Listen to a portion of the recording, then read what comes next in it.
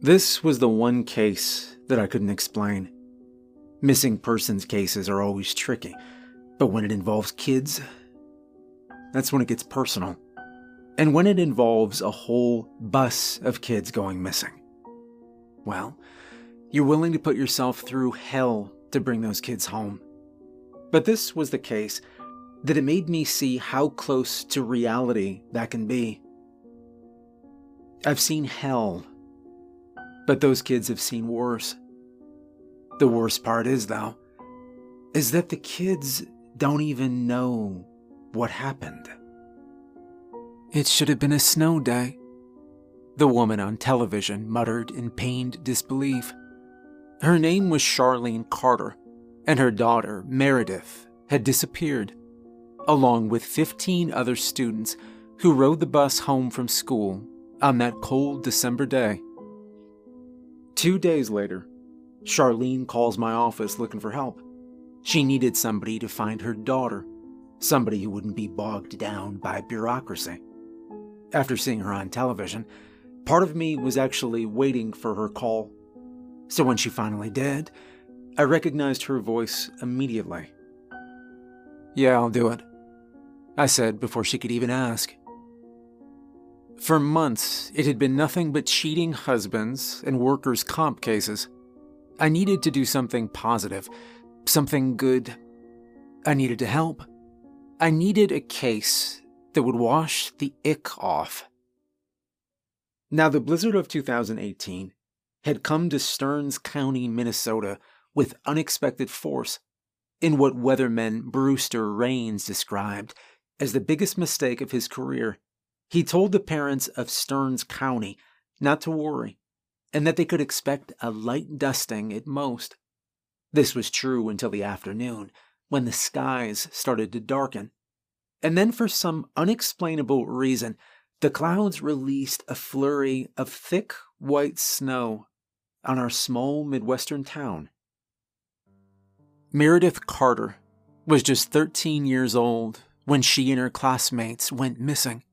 She, along with her best friend Beth Klein, had boarded the school bus home. They were last spotted ducking through the thick snow as they climbed aboard. Reinhold Jackson was driving that day. Now, normally, he would have greeted the girls with a smile and a polite, "Afternoon, ladies." But on that day, he kept his eyes forward, hoping that the storm would clear just enough to get him out of the parking lot safely. Now, the calls to close the schools came in too late to really matter. Many of the kids were picked up by family members, but those who relied on the bus, they were the last to go. It took Reinhold an extra 20 minutes to get to the school that day.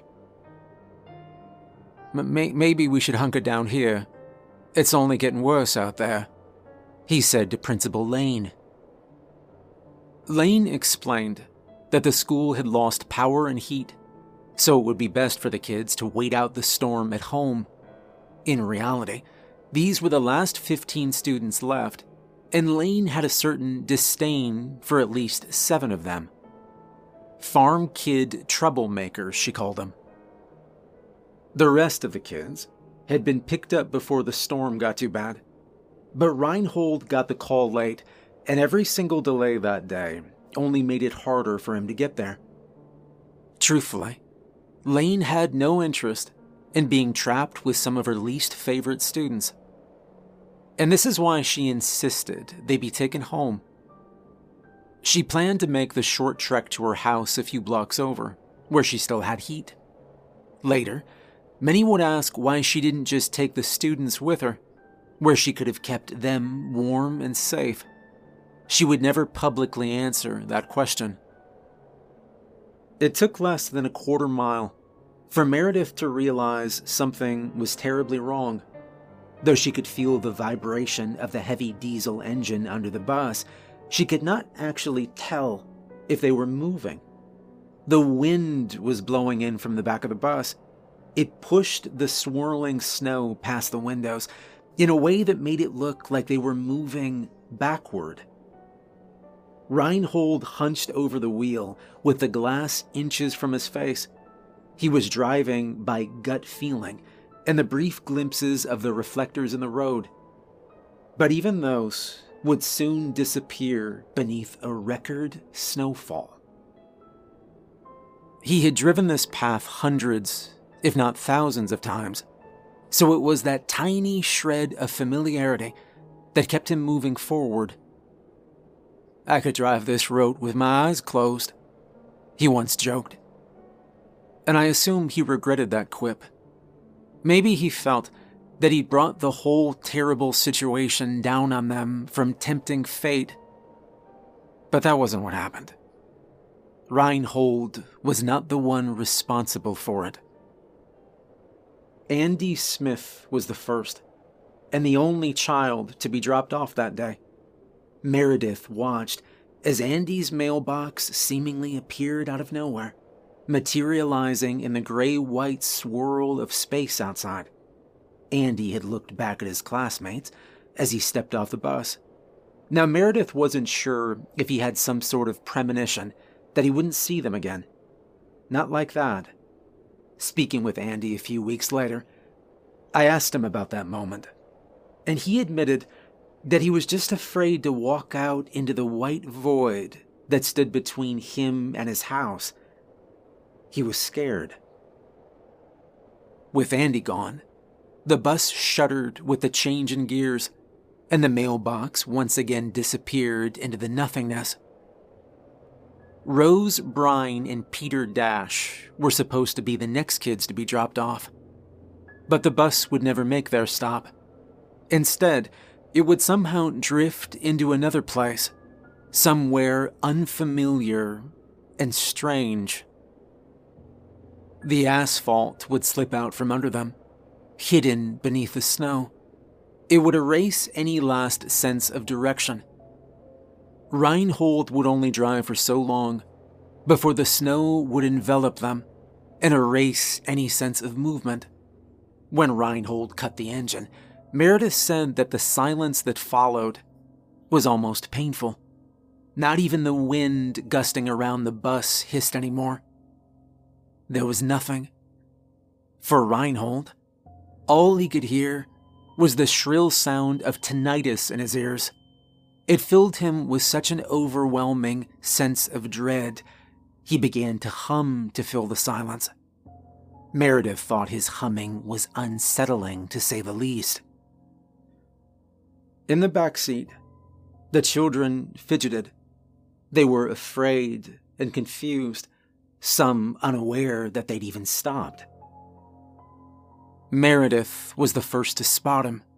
The tall, shadowy figure standing out from the white snow outside. Later, she would admit that her reaction was primal, surprising even herself. She'd already been screaming for a few moments before realizing the shriek was coming from her own mouth. Other students soon joined her, and Reinhold did nothing to quiet them. Instead, he stood and stepped down to the door, careful to not open it. The man outside was tall, gaunt, and crooked.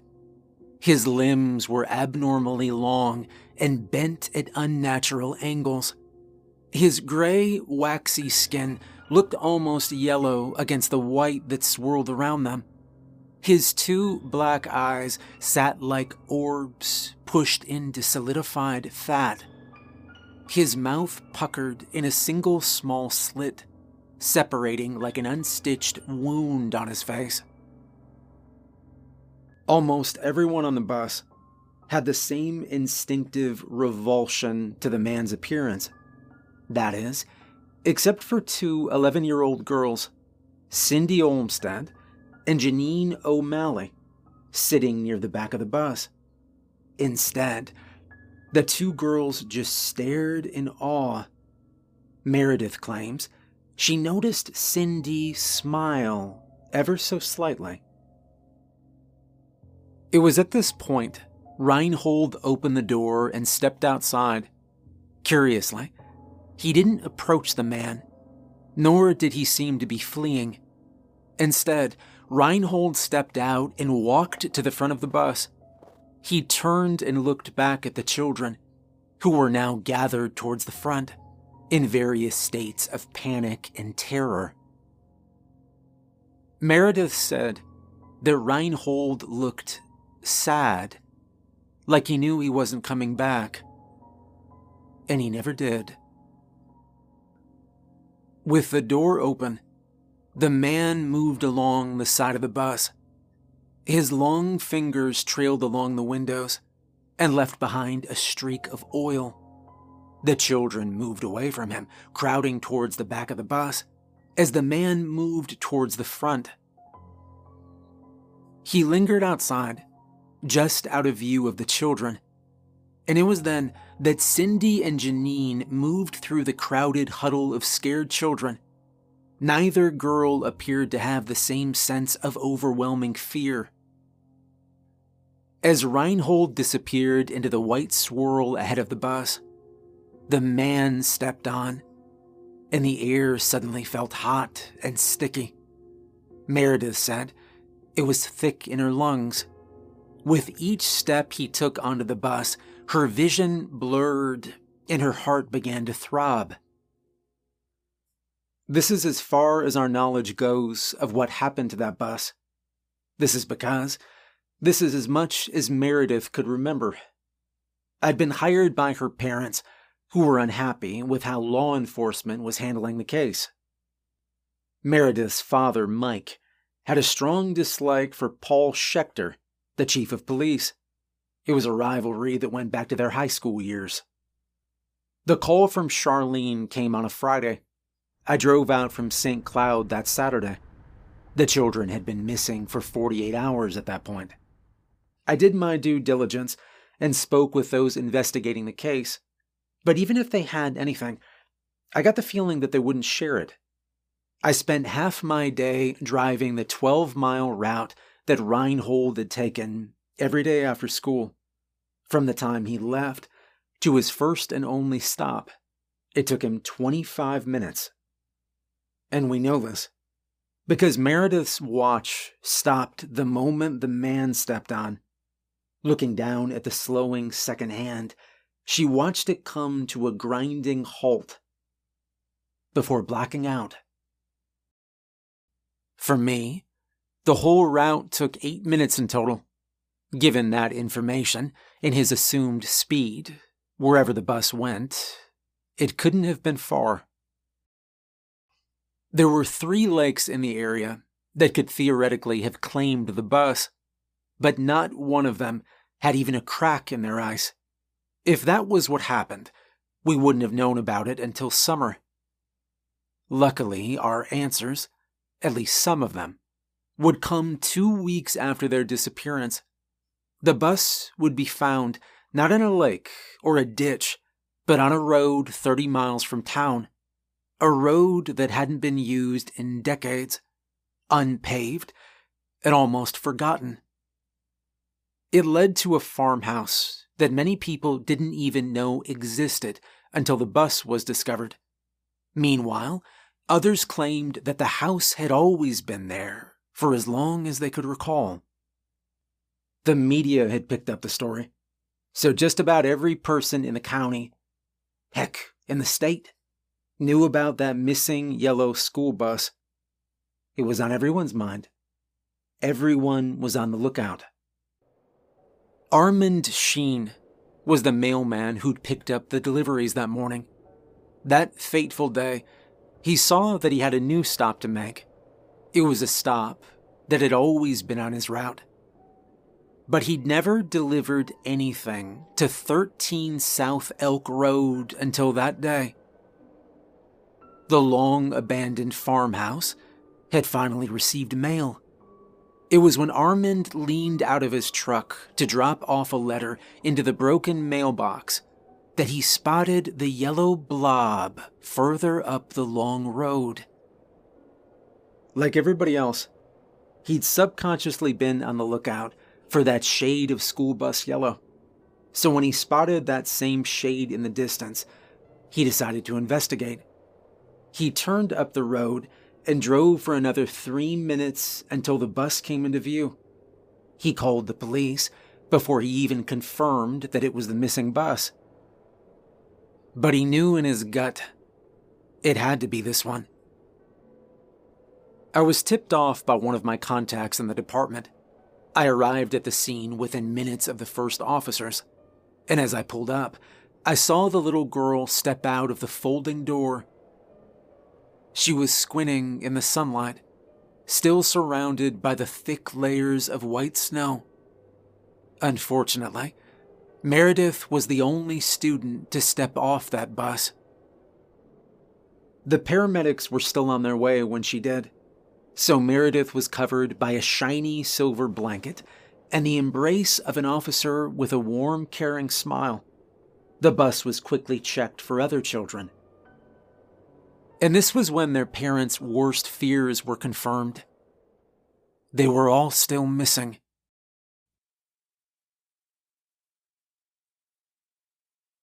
When I spoke with Meredith, she claimed to remember everything up until the moment she passed out. The very moment the man stepped out of the bus. Next thing she knew, she was woken up by the calls of the first officer to arrive. Even from a distance, Armand knew that he'd better wait for the authorities to arrive. He told me later that he stopped in his tracks the moment he saw the bloody, four-fingered handprint on the rear of the bus. Aside from that handprint, there was very little evidence of foul play. While many of the children left their belongings, there were no signs of a struggle, and it was essentially just an empty bus. The blood found outside the bus that created the handprint was never linked to any of the missing children, or anyone for that matter. At least, not at first. The handprint itself was strange, too. As clear and defined as it was, it had no visible fingerprints. Instead, the handprint was made of straight, crisscrossing lines. I found the hash-marked prints unsettling in an indescribable way. What's more, the four fingers extended evenly from the palm. It didn't look like the missing fifth finger was the result of some injury, but rather, the whole hand was just naturally formed that way. At the time, I thought this meant the handprint's unusual characteristics would make it easy to find a suspect. It did not. At the time of the discovery, most of the attention was on Meredith. The rest focused on the empty bus. It seemed that no one noticed the mysterious house just a little further up the road. You think maybe they're in the house? Maybe Reinhold took them up there for shelter? I asked one of the officers. He squinted in the direction of the house and turned to me with a puzzled look. Up where? He asked. It was clear not everybody had noticed the large Gothic mansion a quarter of a mile away, but I felt drawn to it.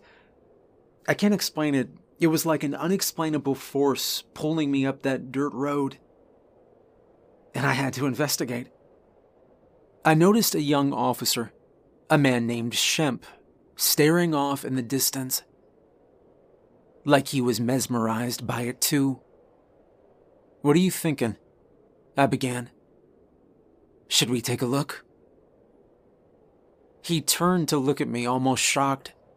He looked around at the others who had seemingly not seen it.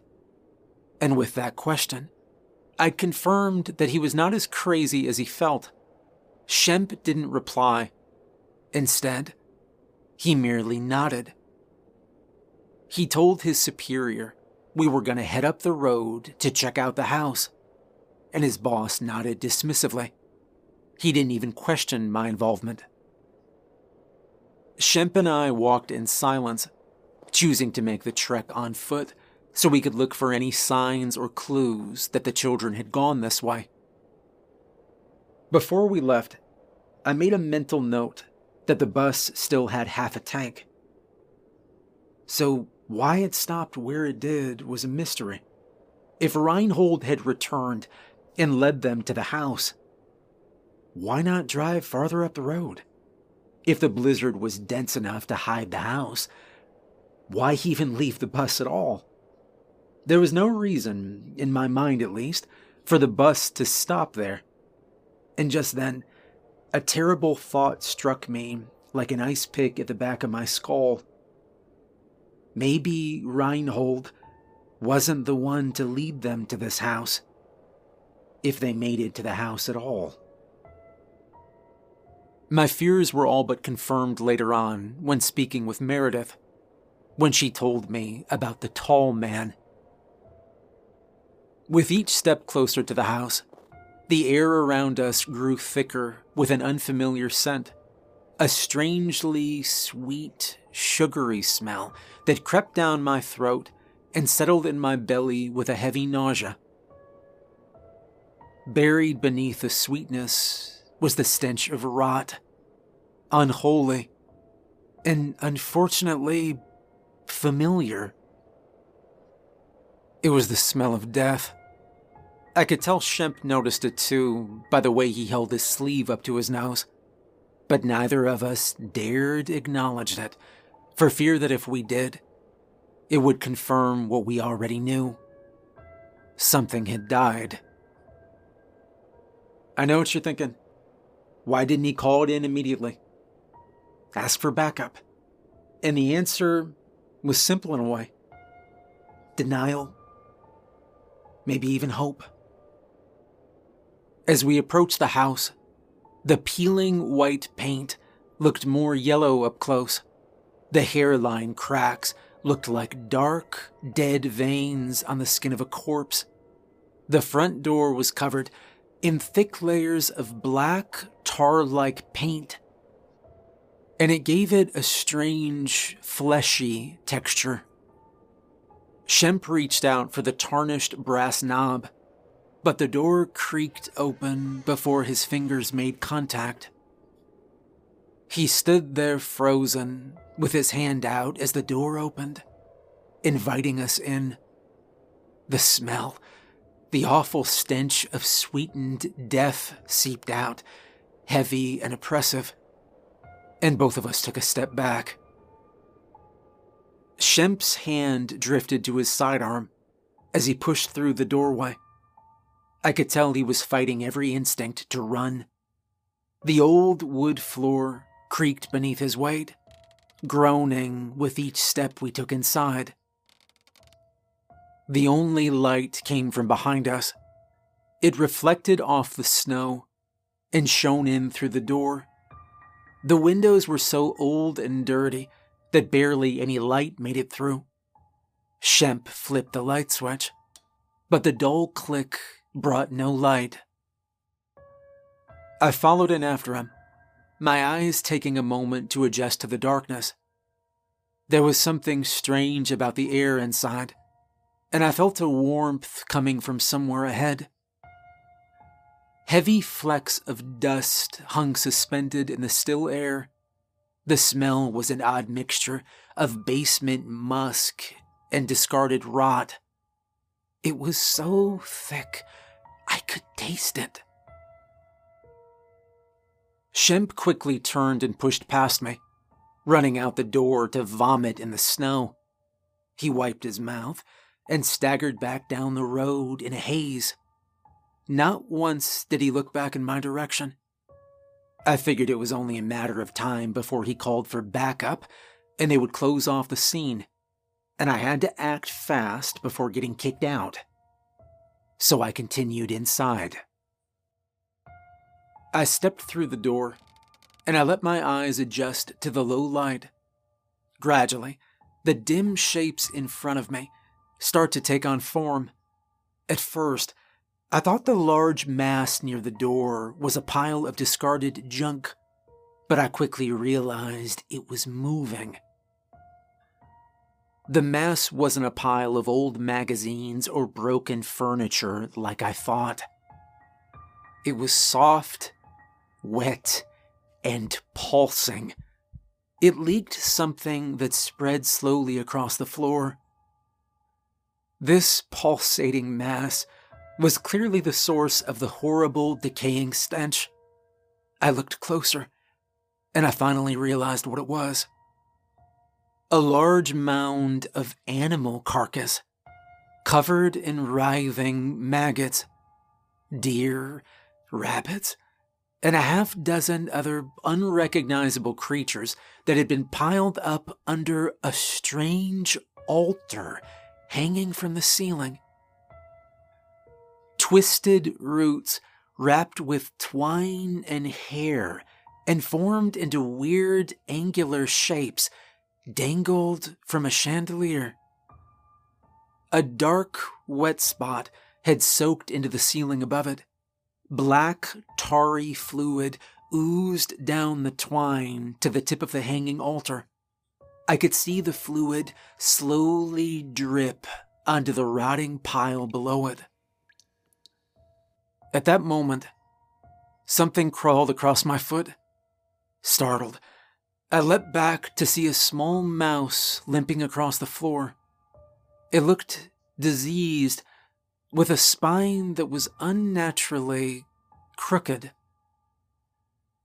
I watched as the tiny creature crawled past me and up the rotting mound to its peak. The mouse reached out for the strange altar dangling above. It seemed like it was mesmerized by it, and then it jerked in a painful spasm and collapsed in place on the pile of death. This was too much, and I was about to leave and wait for backup when I heard a long, hollow moan coming from somewhere at the top of the stairs.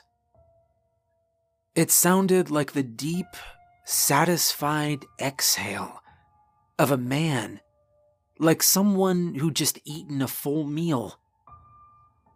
I looked up, but the light from the door didn't reach that far. I thought for a moment that I saw some movement in the shadows, but I couldn't be sure. Looking back, it's only now that I know it was the four-fingered man. "Hello? Reinhold?" I said. No answer. But the sound of the creaking wood above me meant that somebody was up there. Something had made that sound. The old pine staircase had rotted with age. Every other step crumbled beneath my feet. The wood cracked and splintered under my weight, and so I rushed to the top, stepping wide to avoid the brittle, weakened center of the stairs. The landing opened up into a long hallway, longer than seemed possible. At the far end, a door closed. "Hello? The police are outside. Help is here," I called out. A low, rumbling hum answered from behind the closed door. It grew louder as I got closer. The door hinges started to rattle, and the crooked frames vibrated against the wall. It felt like I was walking through water, fighting a current. A heavy weight pressed against my chest until I finally reached the black-painted door. I grabbed the knob, turned, and pushed it open. And immediately, I saw what made the dark, dripping stain on the ceiling. A festering crimson pool at the center of the room. Blood. And I know. Any other rational man would have backed the hell out and gone for help. Preserved the integrity of the crime scene, you know. But at that moment, I was not a rational man. Despite every fiber of my being telling me to run, I exhaled sharply, and I stepped inside.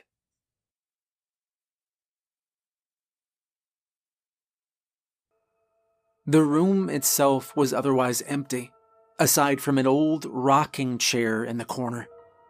There was no sign of the man I heard, or anyone. Even more disturbing was there wasn't anything to explain the blood. It seemed to bubble up from gaps in the floorboards. It just trickled up and out towards the darkest corner of the room. From where I stood, I thought I could see a figure in the corner. Maybe it was the man I heard from downstairs. Maybe he needed help, I thought. So I crept towards the black void where the corners of the wall met.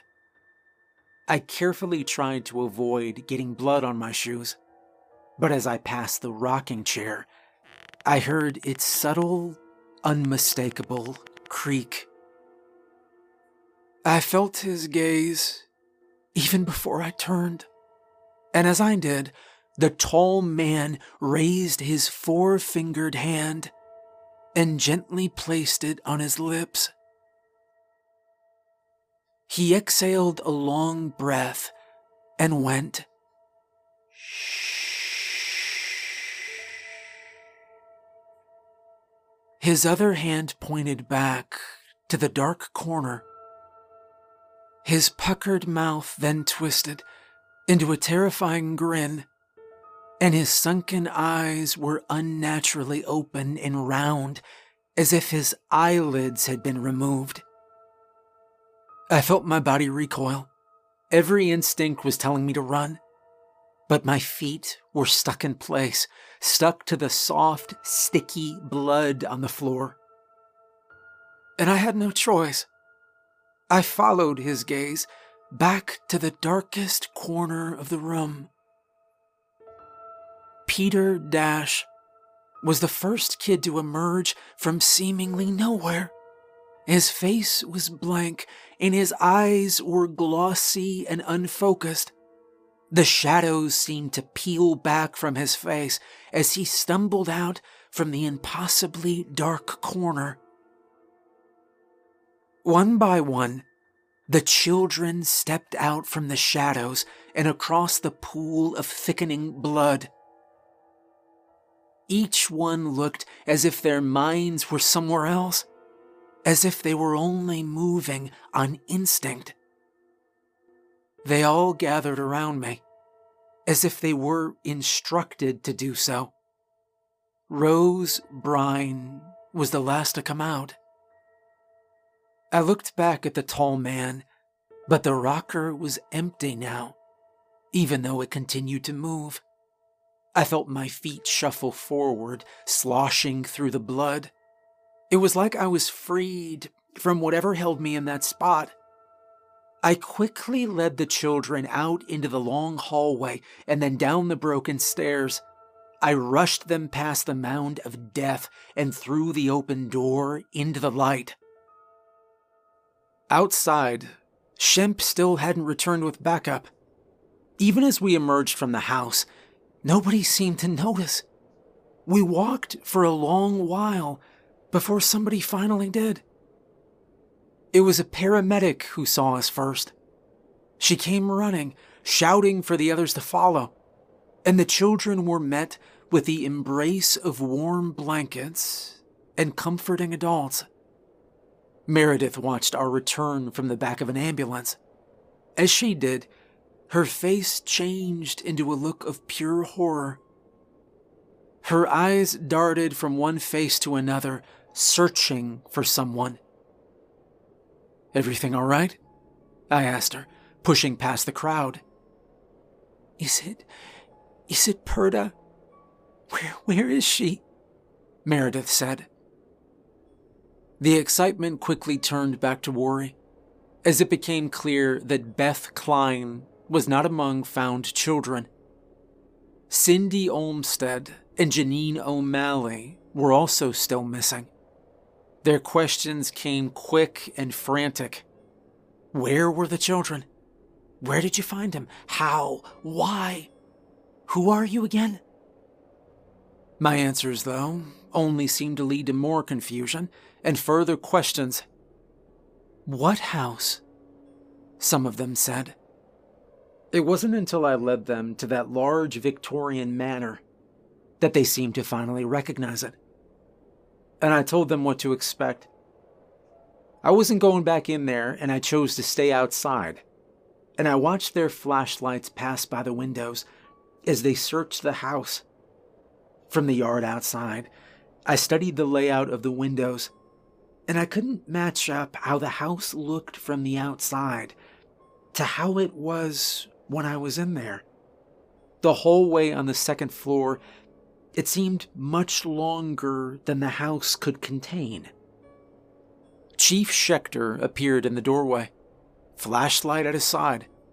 He exchanged a few quick words with someone inside, and then turned his attention to me. He waved me over with clear disdain, and it reminded me of why Meredith's father disliked him. I didn't want to be anywhere near that house again, let alone step inside. But Schechter's look told me I'd better do what he wants. But as I got closer, I realized that he didn't seem affected by the awful stench. Though it wasn't as strong as earlier, the smell still lingered and stuck to the back of my throat. Flashlights illuminated the entryway as officers inspected every inch of the front room. The mound of animal carcasses was gone. The hanging altar was missing. I looked back at Shemp, who merely stood on the steps in confusion. "Where'd you find them kids?" Schechter asked, glancing back inside. And I stuttered, searching for an answer. But I was too distracted by the fact that the room was now empty and looked completely ordinary. Schechter cleared his throat, demanding an answer. Upstairs, end of the hall, I think," I finally said. There was no blood in any of the rooms. None of them had a rocking chair either. I just shrugged. And they eventually accepted that I must have just been confused in the stress of the moment. Nobody mentioned the rotting mass of bodies I described downstairs, and I decided I wouldn't push the issue. I worried they might think I was losing my mind. Meanwhile, Shemp was clearly also struggling to reconcile what he'd seen with what's now in front of us. By all accounts, this was now just a regular, abandoned house.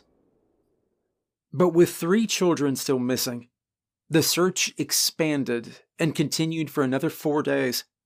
Beth Klein, Cindy Olmsted, and Janine O'Malley were never found again.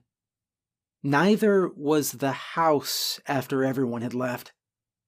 In the end, the report said that I found the children upstairs in the master bedroom.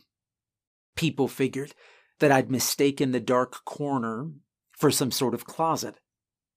And the children themselves were of little help. None of them would say a word about what had happened to him. It was only Meredith who had anything to say. And that was chalked up to her being left behind on the bus. Even when the children slowly returned to their normal selves in the weeks that followed, they still had fewer answers than I did. Most of them didn't remember anything after they got on the bus. A few remembered part of the ride and the snow, but none of them remembered as much as Meredith did, which is why we kept going back to her for answers. It was nearly 2 weeks after the storm when Meredith finally spoke to me and told her story. She remembered everything up until the moment the tall man boarded the bus and her watch stopped. I tried to get more out of her, using details from my own experience in the house, but she couldn't say much more than what she already shared. "What about the tall man?" I asked one last time. "Do you know who he was?" She shook her head, but I could tell there was something more. She looked down at her feet, looking away from me. but I just decided to let it be. It was only after the drawings were found in Cindy's room that I knew there was more to the story. Beneath Cindy's bed, her mother found a stack of torn papers, scraps taken from larger sheets, all of them scribbled on, all of them showing the same horrifying figure with long, slender limbs, black eyes, and 4 fingers. I asked Meredith on my last visit if she knew why Cindy might have drawn the tall man, and finally she broke. Meredith sobbed for a full 3 minutes before letting out a tearful, "I told them not to."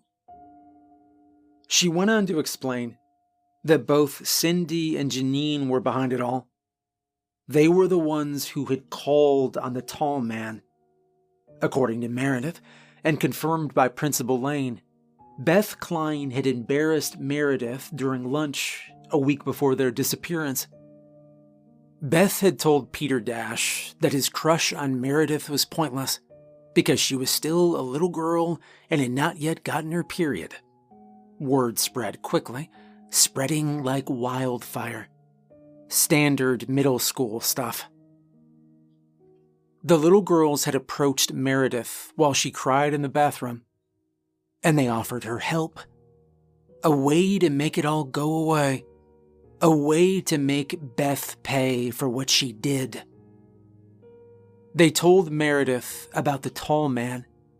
They explained that they too felt shunned by everyone else. But the tall man can do something about it. All they needed to do was offer up a sacrifice. In return, he would grant their wish and take them away to somewhere better, somewhere they belonged. This way, they would all get what they wanted. Meredith would get her revenge, and the other two would get their escape. All she needed to do was leave him a lock of her hair.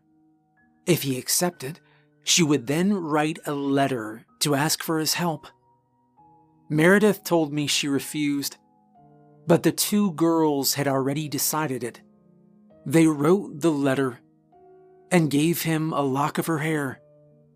And immediately, I thought of the letter that Sheen had delivered to the empty house, the mailbox that was so far down the road. And an image flashed in my mind. The strange altar that hung from the ceiling above the mound of animal corpses. The lock of hair tied into the twisted roots, dripping with blood. I left Meredith that day feeling sorry for her. Sorry for the blame she must be putting on herself. The drive to the abandoned mansion felt longer than before, seemingly farther than had been only days before. If I wasn't actively looking for it, I would have missed the broken mailbox. I quickly threw open the small wooden door and looked inside. And sure enough, the black envelope that Sheen carried to this house was still there. Hand shaking, I pulled it out. I knew that I should have called the police, but in need to know the horrifying truth, it drove me to open it right there. The first thing I noticed was the messy cursive. The address of the cursed house just up the road had been scribbled on the front, and it was clear to me that this was the handwriting of a child. The note inside was written with the same looping handwriting. There were only 4 lines written. "Dear Mr. Mann, I have an offer to give. The life of 2 girls for all to forget. Take their souls to erase Beth and her lies. Make them forget and return my pride." The letter was postmarked the day that the bus went missing. This was the letter that Meredith claimed she told the girls not to send, but it had no mention of a wish for freedom to get away, and it offered not 1, but 2 souls.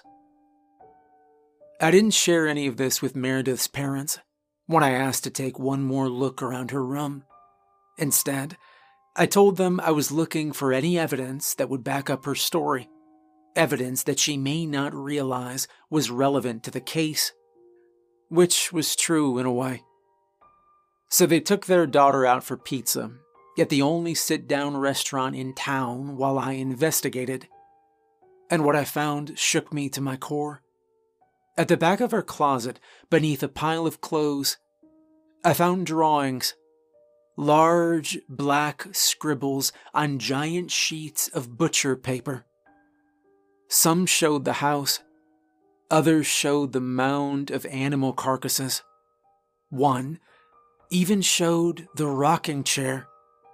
But I couldn't find any drawings of him. This was because every depiction of the tall man had been torn out. Large, jagged holes remained where the tall man would have stood. I took the sheets and brought them to the station, where I pulled in one last favor. Shemp took me to the evidence room, where he retrieved the drawings that had been found under Cindy's bed. Each and every one fit like a puzzle piece. The torn edges of the scraps found in Cindy's room lined up perfectly, with the jagged holes in Meredith's pictures. None of this meant anything, though. The 3 girls were still missing, and the only suspect was a tall man with 4 abnormally long fingers. Regardless of who summoned him, he was the one behind their disappearance. I do feel that Meredith's guilt and sorrow were real. I do believe she felt regret for whatever her involvement was. But I don't believe the mystery of the tall man will ever be solved. The blood from the handprint matched the blood found on the soles of my boots. It also matched the blood on the children's shoes. But that blood didn't match anyone in their database. It did, however, match a sample from a cold case nearly 50 years ago.